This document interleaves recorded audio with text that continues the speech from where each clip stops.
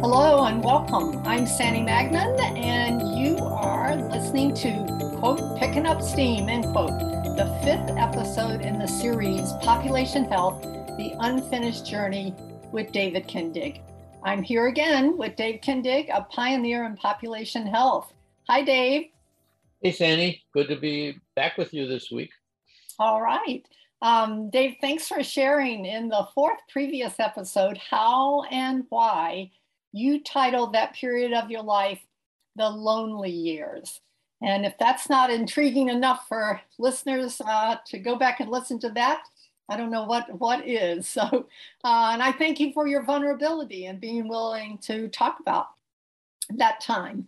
And I think it also reminds us that people should not give up hope, even if they go through some discouraging times, which you did. So you shared a story about how you waited for the right time after a paper was rejected resoundingly, that you waited for the right time for your 2006 paper, Pay for Population Health Performance, and that acceptance really re-energized you. So what did you do after that to pick up steam and keep ideas moving?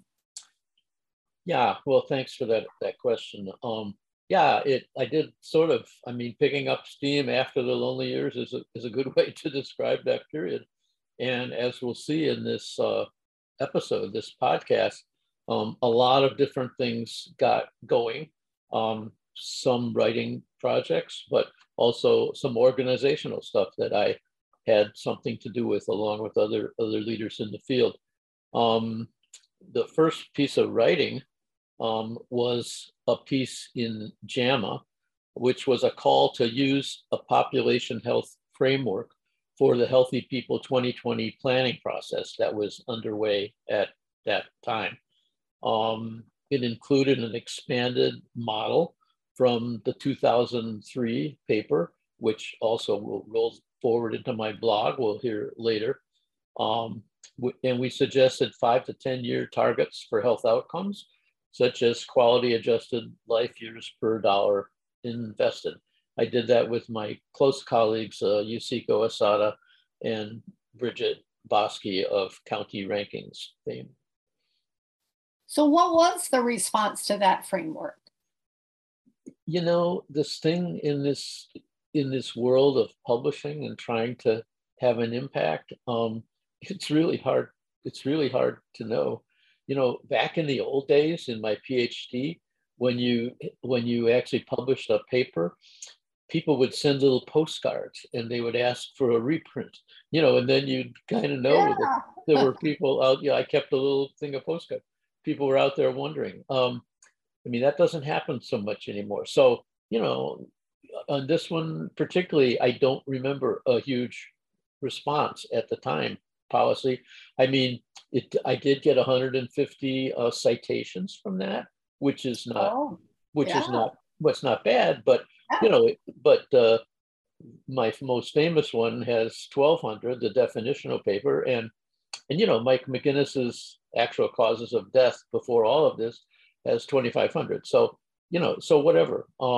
I don't really know.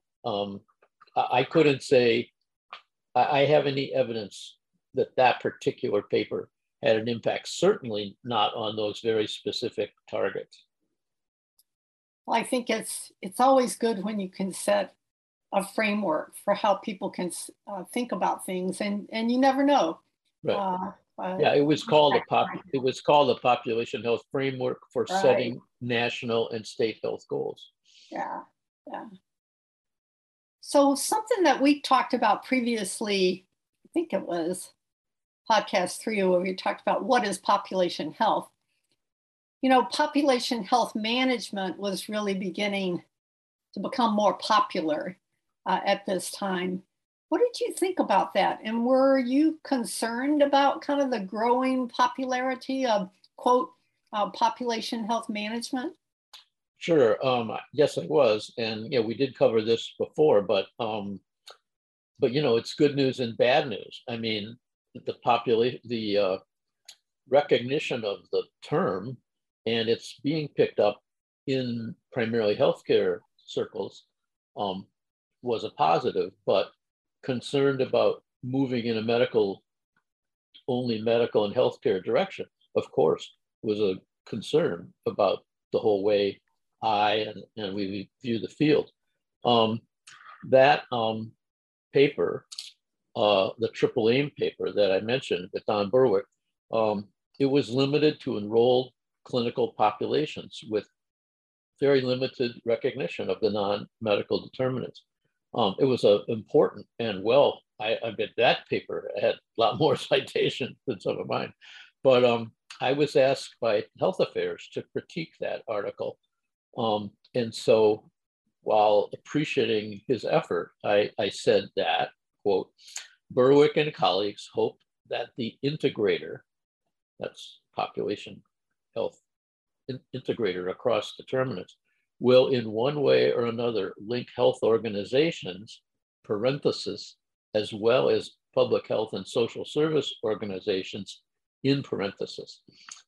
Continue to write, the problem is that the primary sectors with opportunity for health improvement perhaps lie more on those things inside the parentheses, as well as others outside the healthcare system.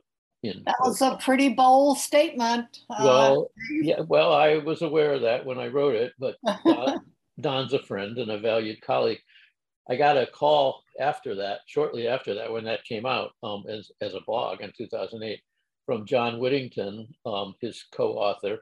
I thought I was in trouble when that call came in, but actually that led to many productive interactions with Don and John that continue to this day. So during this time, 2006 to 2014, county health rankings were developed, and you have a wonderful story about that. Can you tell us more? Sure. We started here in Wisconsin. Pat Remington joined me in 2006 as co-director of what is now our Population Health Institute. We asked ourselves what could be useful and influential in Wisconsin. And along with Bridget Catlin and Paul Pepard, we developed the county rankings model that grew right out of the Evans Stoddard model, as well as some of the framework from America's Health Rankings. And I hope that people will always understand that the county rankings is a fairly direct derivative, again, back, at least for me, to the Evans Stoddard model with a couple of these publications in between.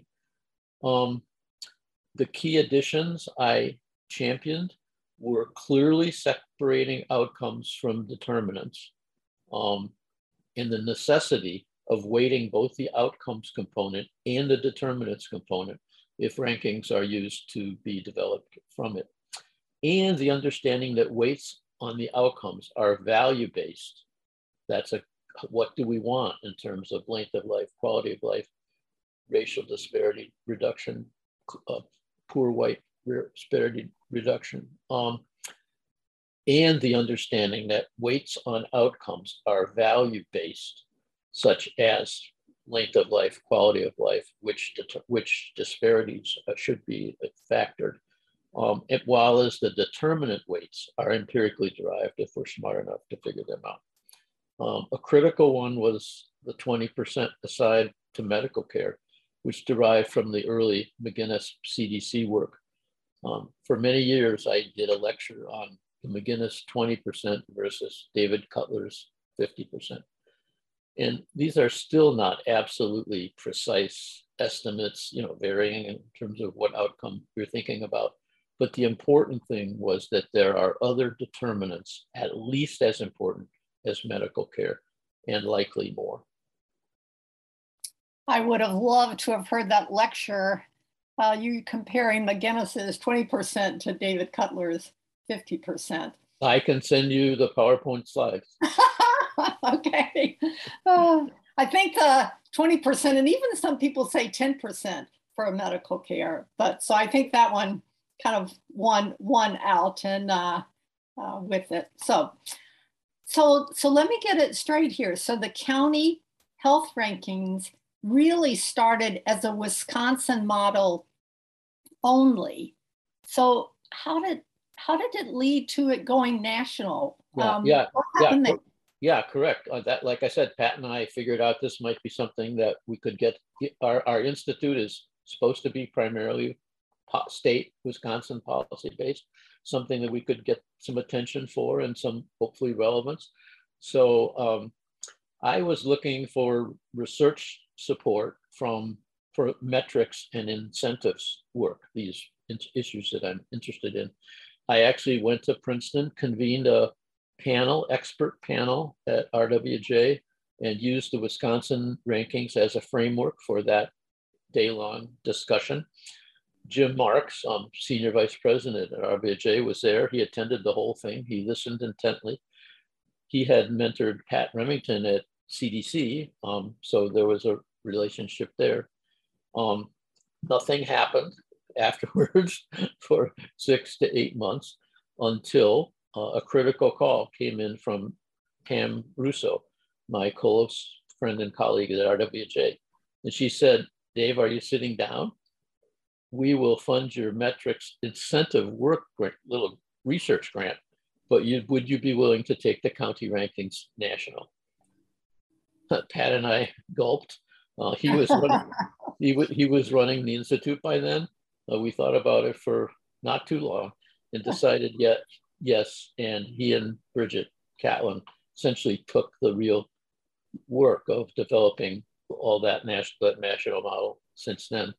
I mean, while the rankings themselves have been useful in many communities, but ones that don't have the capacity for some of that data work themselves, the main impact, I think, has been the model itself, that health is produced by more than health care.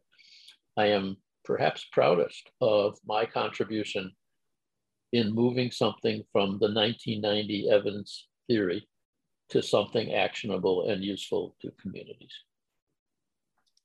I'd have to say amen to that main impact, Dave, that the model has had over and over, that health is produced by more than healthcare. So during this time, you did several more things with colleagues to pick up steam and maintain momentum for population health. So tell us about a couple of them. Sure. Actually, from the last little story with Pam Russo's call, actually the thing I went in for was some work on incentives and metrics. She gave me a small grant and I commissioned a set of 21, they're now called the match essays, in 3 buckets: metrics, incentives, and partnerships. We commissioned 21 papers. Match is actually the name of that part of our rankings institute called Mobilizing Action Towards Community Health. It was under that framework at the time. We had a 2-day meeting. Most of those people were here in Madison for 2 days and presented their papers. It's a collection now that's a CDC collection. All 21 of these were bundled into a collection, a PDF collection at CDC.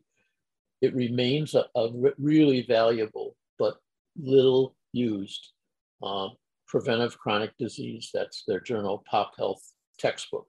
You could ask another question about how much use did that actually get? But it is still a great textbook, hardly dated, with some of the issues that we covered in the buckets of metrics, incentives, and partnerships. Go ahead. I was just going to say, I couldn't agree with you more that I think that's a hidden but big gem, and it's all free, right? You don't have to have a subscription. No. It's a preventive chronic disease PDF collection. Just type it in. Then actually, a big thing was helping develop the Robert Wood Johnson Health. So Dave, before you go on, so I just want to reiterate a little bit on those 21 essays, because I think our listeners need to know some of what's in there. I mean, it's a who's who of names in population health. And to just give you a flavor, like one of them is by Asada, and it's a summary measure of health inequalities for a pay for population health performance system. I mean, that one's just as relevant today as when it was written back then.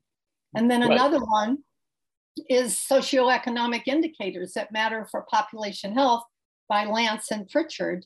And it discusses social structure and how that relates to discrimination, social cohesion, social capital, has a list of 17 possible indicators that could be used as incentives for population health. So it really is a rich resource. And so for our listeners, I would say you should check it out. So sorry, Dave, go ahead. Oh, well, it looks like you've been checking it out. Thanks to you.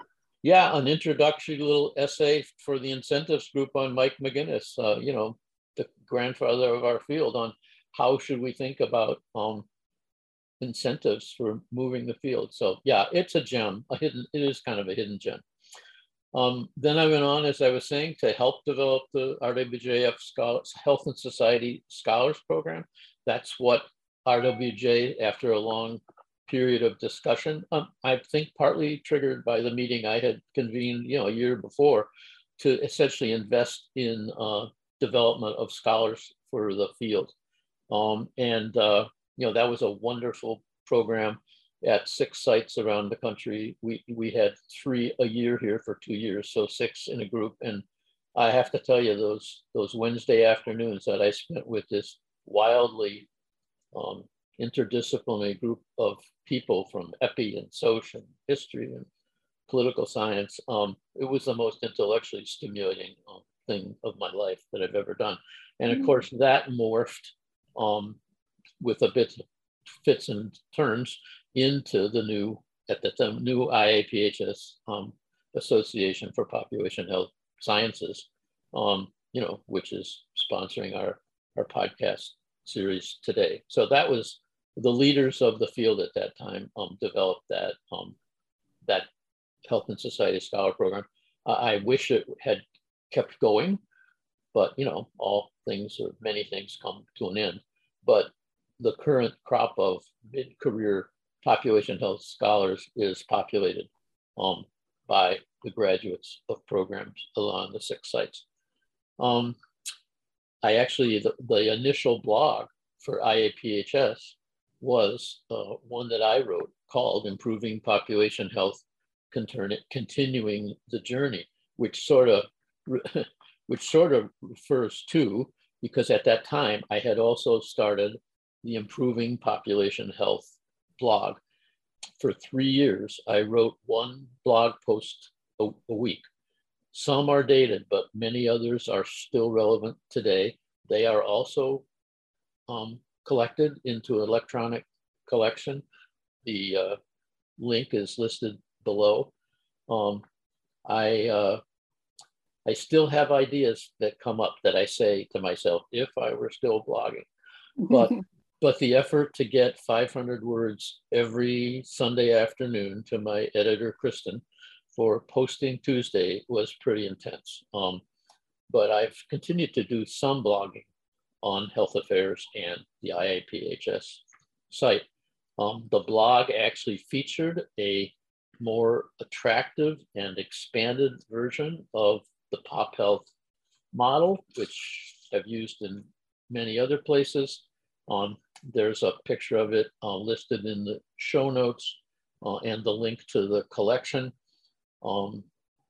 You might note that model has a much more expanded outcomes model graphic, which actually shows the value choices that we have to make in which outcomes we want to have. What about mortality versus non-mortality? What about mean versus disparity? Which disparities?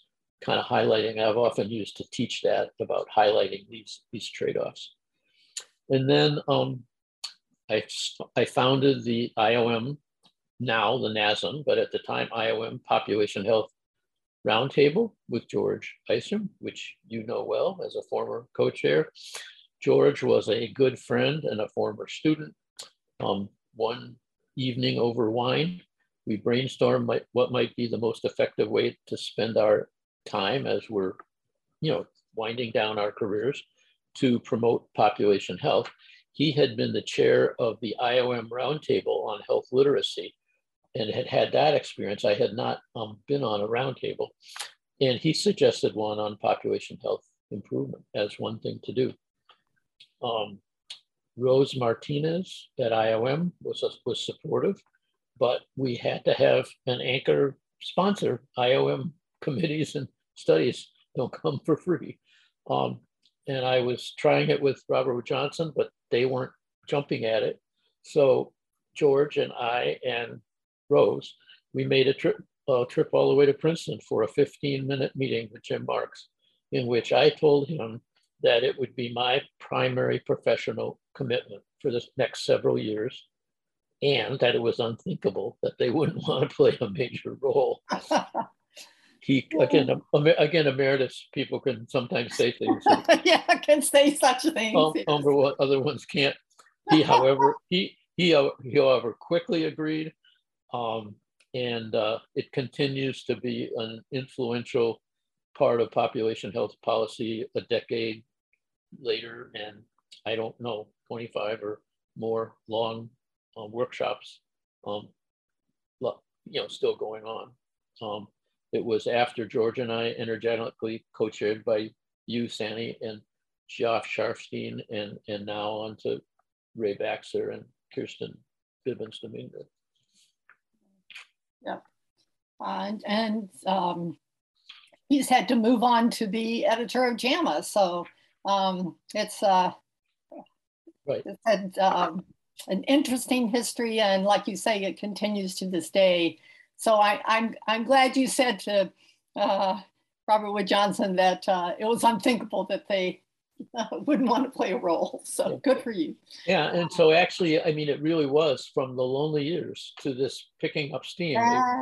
It really, that period really was a period of active development for the field with, all of those things that I contributed to and that the rest of our field in different ways was beginning to pick up on. Yes, yes.